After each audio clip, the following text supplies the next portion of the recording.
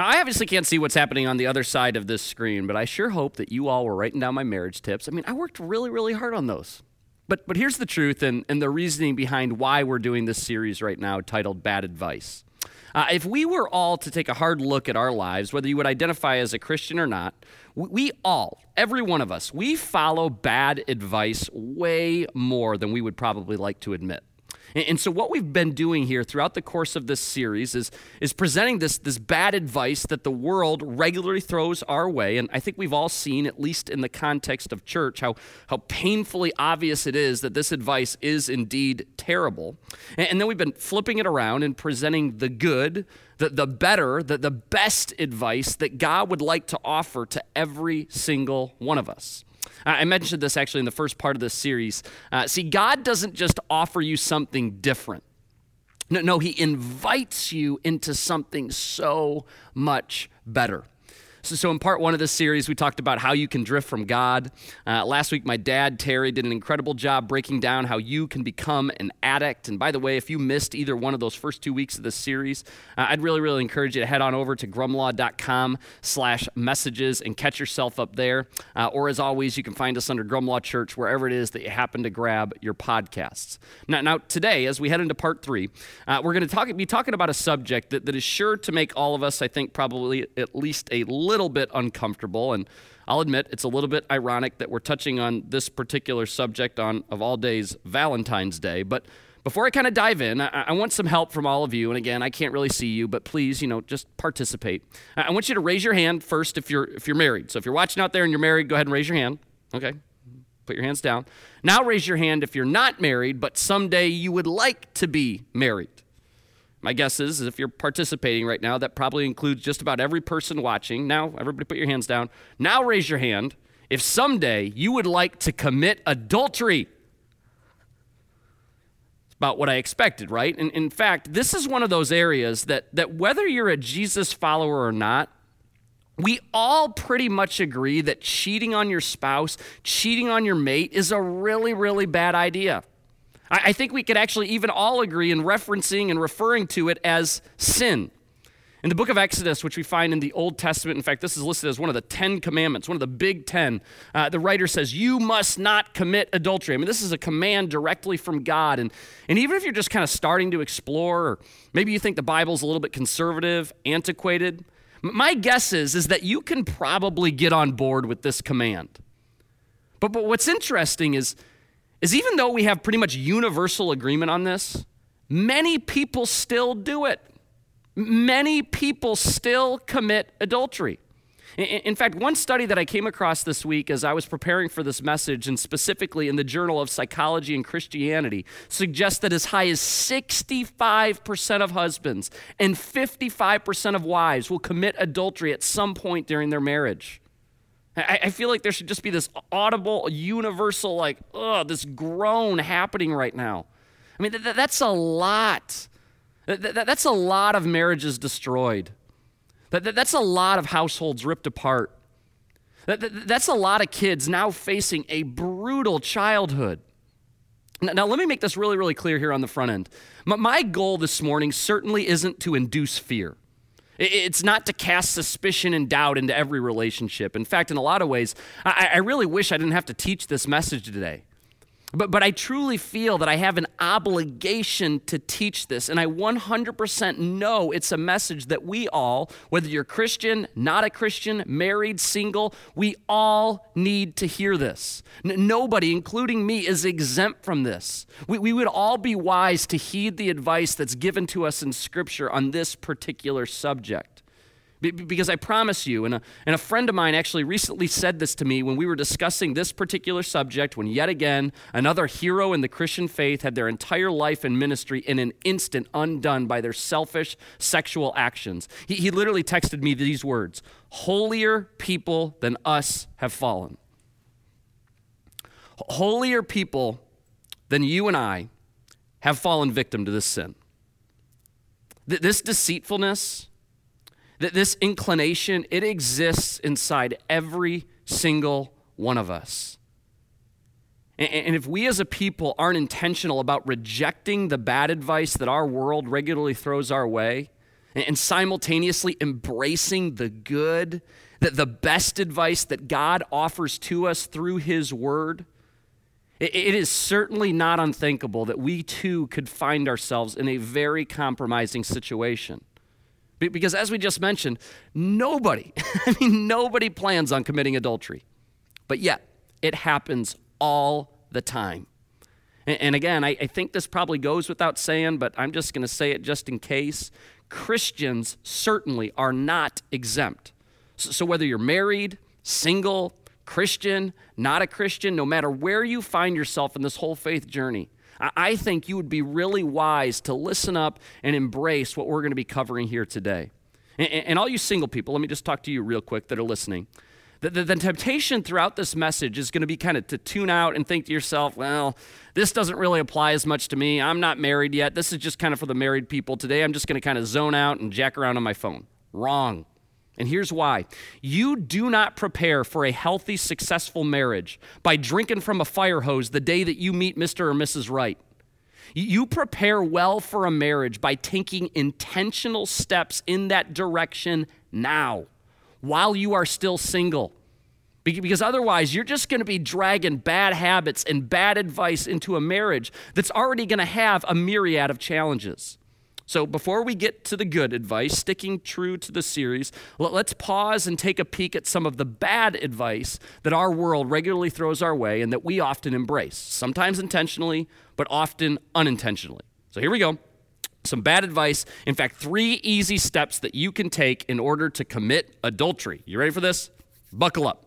Number 1, neglect your marriage. Neglect your marriage. And the most practical way that you could actually make this a reality is by finding something, really anything at all to give your best to. So sure, it could be as obvious as that attractive coworker, but it can also be far more discreet. Maybe a hobby like hunting or gardening, your pets, your job, social media, fitness. It could even be your kids. And this is particularly sinister because kids are actually a really good thing. But start obsessing over them. You use them as an instrument to neglect your marriage. You can also just kind of start letting yourself go. Take zero care of your personal appearance. Wear that robe every single day that kind of has the pancake mix crusted all over it. Wear those baggy sweats that you picked up back at Salval, 5 years ago when you were in college. Wear those like every day of the week. Don't talk and be honest with your spouse. Keep the conversation really, really superficial. And better yet, actually pretty much keep it limited to whatever Netflix show you happen to be watching together. When it comes to physical intimacy, you ready for this? Boring and predictable is the name of the game. I'll just kind of leave it at that because there's probably some kids who are watching this morning. All right, number 2, form an emotional bond with someone else. Start by actually selecting somebody in your life that you already have a decent amount of contact with, and then start finding those common interests. So it could be a coworker, maybe a neighbor, maybe your kid's teacher, somebody you work out with, and then start feeding yourself these really helpful lines like, well, she just understands me, and he's such a good listener, and she appreciates my sense of humor. I am so funny, or there's just a real connection that's happening. Do anything to begin to form that emotional bond with somebody else. And as that bond begins to be formed, as it begins to blossom, hide this person from your spouse. You're going to want to act as if they don't even exist. Start flirting more at work. Intentionally seek out ways that you can spend even more time with this person. Text, and even better yet, hit up those DMs. Now, this is a little bit of a sidebar here. I don't know, maybe this is just a me thing. But the first time I even heard the phrase DM, I was like, I don't know what that means, but it just kind of sounds strangely sexual. All right, number 3, make excuses and rationalize your actions. Things like, well, if he just paid more attention to me, or if she would meet my needs. If he was just home more often, if she would just compliment me every once in a while. Or, my personal favorite, I'm just so happy when I'm with him. And doesn't God just want me to be happy? Isn't that the ultimate pursuit in life, to be happy? Make excuses, rationalize, continue to feed yourself the lie that this is just harmless, it's just flirting, it will never actually go anywhere. And if you find yourself kind of getting too close to the line, start telling yourself, well, maybe this is actually what God wanted all along. In fact, maybe the very point of my marriage was to lead me to this very moment with this individual. Now, just in case you kind of hopped in late, this is officially the bad advice portion of the message. That was all very sarcastic, bad advice that our world does indeed regularly throw our way. Advice that we often embrace without even noticing. So that's the bad. Now let's kind of flip this and take a look at the good, at the better advice that God would like to offer to every one of us. Advice that we all, again, whether you're married, single, Christian, not a Christian, would be wise to embrace and live out. Number one, do whatever it takes. Do whatever it takes to radically reduce the risks. One of the really interesting things to kind of take note of when examining sexual sin is the nature in which Scripture speaks about it.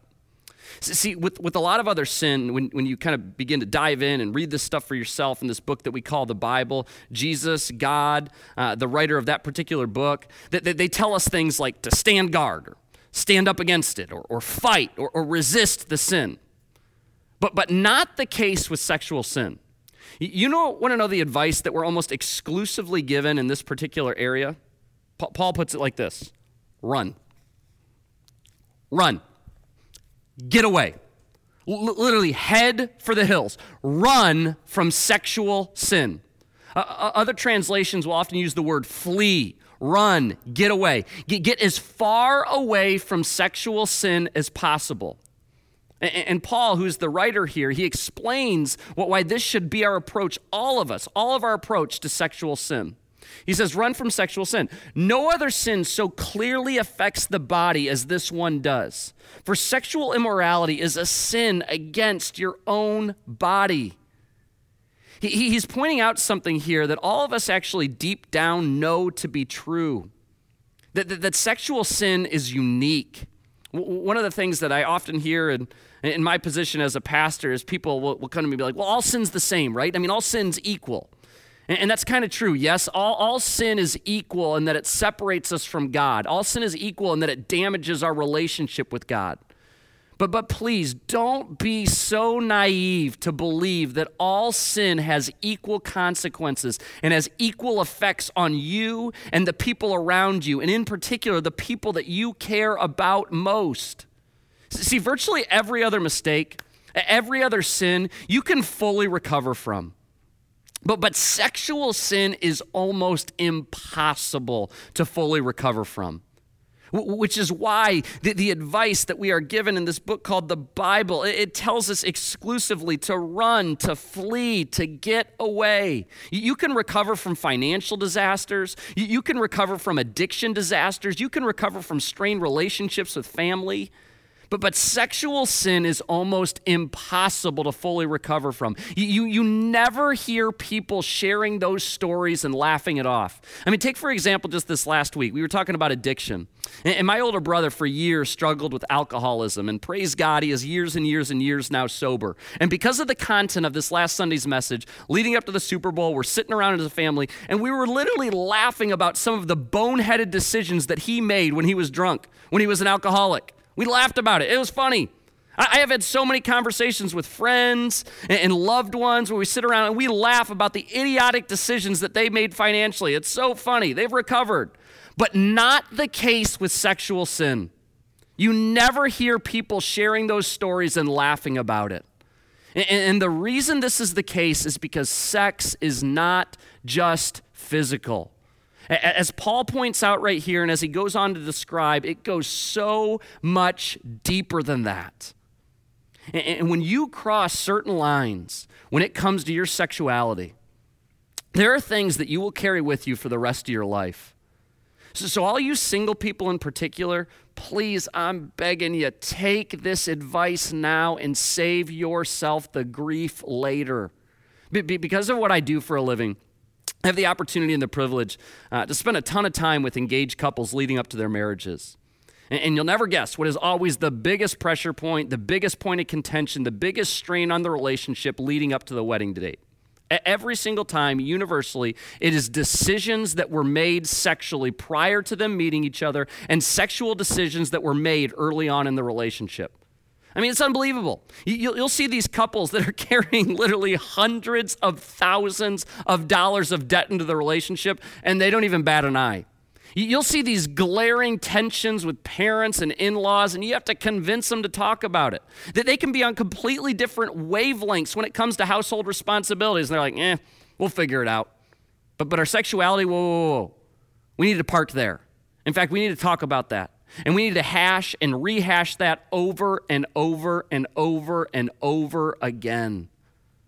All sins affect our body, but no other sin has such a disastrous effect on our memories, our personality, and our soul as does sexual sin. And the truth is, I don't really think I'm revealing anything revelational this morning, because every single one of us, we have firsthand accounts of the damage, the guilt, and the memories that have proven very difficult, if not impossible, to get rid of. So run, flee, get away. All you married people watching, here's a really, really good litmus test to kind of turn on to yourself if you're wondering if perhaps you're kind of flirting with disaster. Perhaps you're flirting rather than running, flirting rather than fleeing. Ask yourself this question. If your spouse had a camera on you all day, would there be anything you would hope they would not see? See, this is such a good question because it cuts right through all the lazy BS excuses. It cuts through all of the rationalizations. See, you can rationalize all day that it's not a big deal talking to that coworker. But if your spouse was watching, is it still that innocent? Do those little flirtatious remarks suddenly appear a little bit more sinister? That content that you're consuming on the Discover page of Instagram, is it still no big deal if your wife was looking over your shoulder? Those couple drinks after work with your coworkers, still just like a work thing? That spin class with that person, still just two people encouraging each other to get in better shape? Let me kind of twist the knife a little more. That funny comment about your wife, would she hear that as a joke? Or maybe just downright disrespectful? The text between your boys, still just boys being boys, or suddenly something embarrassing or absolutely humiliating? Let's flip this again on the single people. That the habits you are developing now will be habits that you carry into your future marriage. The decisions you are making now will absolutely rise to the surface in your future marriage, for better or for worse. If your future spouse had a video of all your single decisions, I mean, shoot, with the world we live in now, that's probably not even a hypothetical. If they saw that footage, would they want to crawl into a hole? Would you want to crawl into a hole? Or would that be content that you would be proud to present to your future spouse? The decisions you're making now, in particular in the arena of your sexuality, will have a dramatic effect and impact on your future marriage. So as we think about reducing the risk, doing whatever we can to reduce the risks, here I think are some really helpful tips. First and foremost, pursue a relationship with Jesus. Now, I know what some of you are probably thinking. You have to say that. You're the pastor. That just like, okay, it's cliche. And I'm telling y'all that this is the single most important habit that you could possibly develop. And this is one of those habits that impacts literally every other habit, every other thing in our lives. We talked a lot about this in the first week. Make that daily encounter, that daily time with Jesus a true priority. That the very first thing you do when you wake up is you spring off the pillow and you begin to open up and actually read that Bible for yourself. Allow it to speak to you. Allow it to really infiltrate your life. Allow it to convict. Allow it to grow you.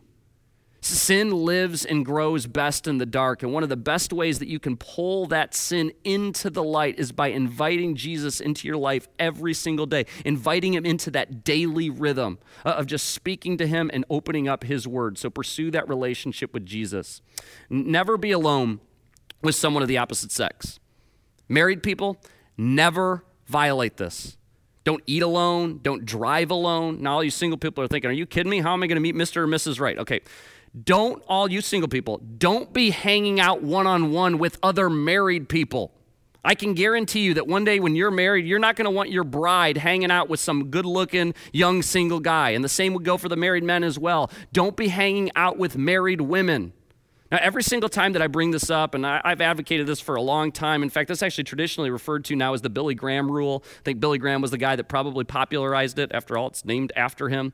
But every single time I mention this, I get accused of some certain things. I get people that are mad at me. They tell me it's old-fashioned, it's unrealistic. A lot of people will commonly look at me and say, I need to do this for my job. In fact, the last time that I spoke on this, somebody came up to me and said, you're being chauvinistic by advocating for this. Church, just because something is acceptable, just because something is encouraged, just because something might even be mandated by your job does not make it wise. And you know that to be true. Because every single one of us have, probably about 300 examples in our lives that we can point to where we did something that was encouraged, acceptable, mandated, and it still got us into a lot of trouble. Don't settle for acceptable when wisdom is right around the corner. Never talk bad about your spouse. Never, ever, ever, ever, no matter who the audience is. And it's embarrassing that I have to say this, but 'tis the world that we live in. Don't post negative things about your spouse on social media. Your spouse, you ever heard this? Your spouse will become what you say about them. They'll grow into it. You should be the one person that they can always count on to have their back, that fierce loyalty that exists. Never undermine your spouse by speaking poorly of them, no matter who the audience is. So surround yourself with strong marriages. You're going to become like the relationships that you surround yourself with. So if you only hang out with couples who fight and undermine each other, and they get hammered on the weekends, and they rationalize questionable behavior, you will soon become like them. We talked a little bit about this in the first week. Bad company corrupts what? Good character. Conversely, if you surround yourself with healthy couples who are pursuing Jesus, and their marriages only seem to be getting better with age, you will become like them. Single people, I want to encourage you to do this now. Don't just hang out with other single people. Rather than seeing the fact that you're still single as a negative thing, invest in your future marriage now by hanging around couples and families that you want to model, that you want to emulate your future marriage after. Avoid all questionable places and situations. Don't go places where you might be tempted.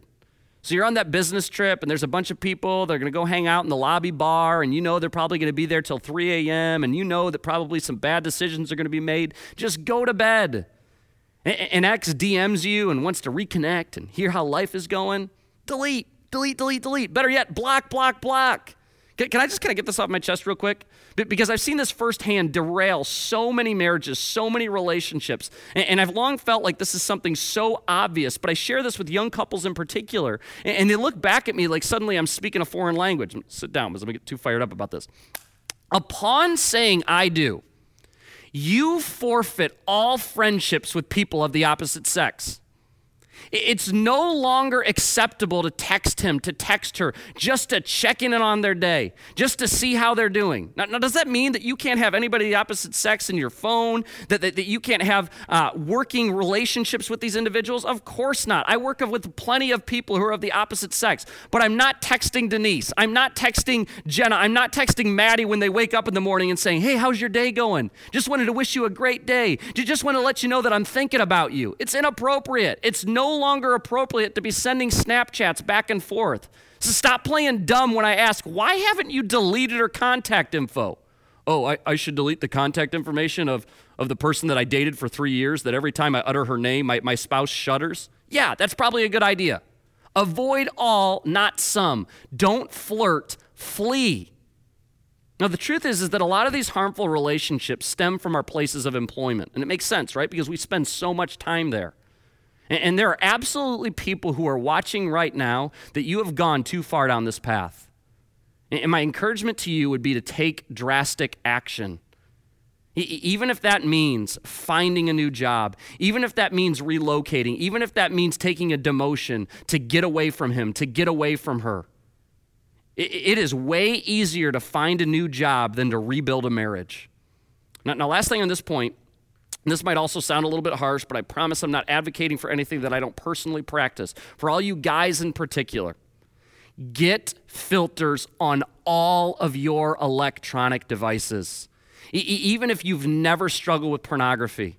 Because every single one of us, whether you're married, whether you're single, whether you're female, male, we all know how easy it is to go down that path where you accidentally see something and then it's another image and it's more content and it's more, and before you know it, you're like, how in the heck did I get here? Put filters that keep you so far away from that line, whether you're married, single, young, old, Christian, atheist. Because even if you're a 25-year-old single person, that there is nothing good that is going to come from your porn addiction in your future marriage. Number 2, and I promise we're going to rip through these last couple, do whatever it takes to invest passionately in your marriage. In the book of Proverbs, which we find in the Old Testament, it's a collection of wise sayings.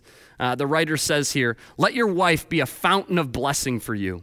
Rejoice in the wife of your youth. She is a loving deer, a graceful doe. Let her breast satisfy you always. May you always be captivated by her love. Why be captivated, my son, by an immoral woman, or fondle the breasts of a promiscuous woman?"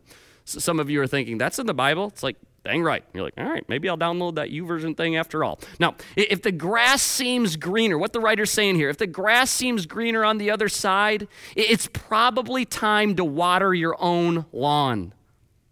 Invest in your marriage. So one, get alone. A lot of the marriages that are literally watching right now, you stopped dating once you said I do. For a lot more of you, you stopped dating the moment that you had your first child.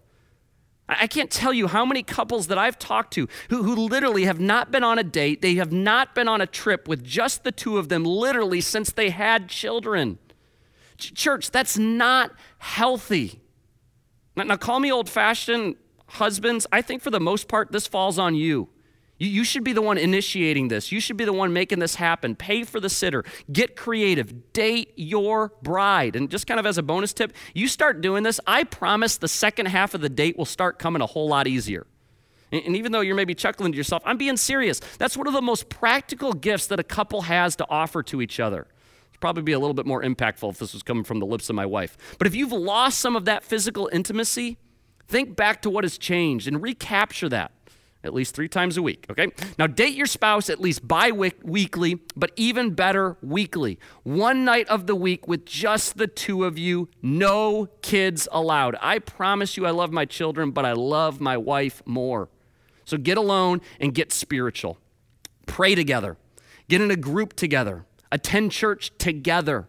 Worship and sing to Jesus together. Share with your spouse what God is teaching you. Share those wins with each other. So get alone, get spiritual. And then number 3, do whatever it takes to visualize the potential destruction.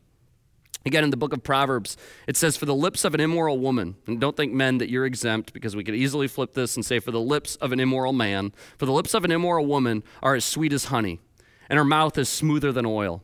But in the end, she is as bitter as poison, as dangerous as a double-edged sword. Her feet go down to death. Her steps lead straight to the grave." As human beings, we are victims of the moment, and we often don't think too far ahead. So the flirting, the pornography, the affair even might seem good in the moment, but look ahead. It'll lead to death. It'll lead to disaster. For me, I literally imagine having to explain this to my kids. How it would absolutely devastate my wife. How it would have the strong potential to literally ruin this church. How it would cause people, undeniably, to walk away from the Christian faith altogether. But more than that, I think about coming face to face with the Almighty God and the shame, the embarrassment, the remorse, the guilt. It's like, it's too much to even think about. Needless to say, you don't have to go too far down that rabbit trail to think to yourself, yeah, no thanks, not worth it. And for those of you taking the bait, romanticizing the situation and thinking that maybe he or she really is the right person for you, remember that only 3% of people actually end up marrying their forbidden lover. And of those 3%, 75% of those marriages end up in divorce. The statistical odds of a lasting marriage with that person are 0.075. It's less than 1%. And the reason this is the case is because you have built a relationship on lies and deceit, not trust and integrity, which is the cornerstone of any healthy relationship. So visualize that potential destruction. Now, as I wrap up today, I recognize that for some of you watching right now, this is a really hard message to receive. Because you've either been hurt by the sins of somebody else, or you personally have caused a wave of destruction by your choices. And I want to tell you that this is a subject that is very near and dear to the heart of God. God takes the covenant of marriage very, very seriously. And anything that hurts the very people that God saw fit to die for hurts him. He grieves with you. He certainly sees you. And the grace of God is very real. That there is no condemnation for those who are in Christ. The arms of God are open wide for those who seek repentance and those who return to him. See, even when we are unfaithful, God is faithful. And the truth is, if every one of us were honest, every single person watching right now, we have all been unfaithful to God. We've all placed things or people in our life before him. And despite our constant sinning, despite our rebellion, he's still that loving, grace-filled father waiting for his kids to go running back into his arms. Our God can rebuild. God is mighty to save. He will forgive. He longs to restore. Our God regularly takes what the enemy meant for destruction and he uses it for good. And so last thing, if you need help, maybe this is bringing to surface a pornography addiction, a sex addiction. Maybe your marriage is clearly heading towards divorce. Maybe even the papers have been filed. Church, we have resources for you. We have scholarships for counseling. We have people on standby who want to walk alongside you in this journey. And I would literally just invite you right now just to text the word RESTORE to 810-510-0298. And we'll have somebody personally reach out to you so that we can actually talk about this. Don't remain in isolation. Your situation isn't hopeless or beyond repair because, again, even when we are unfaithful, God is faithful.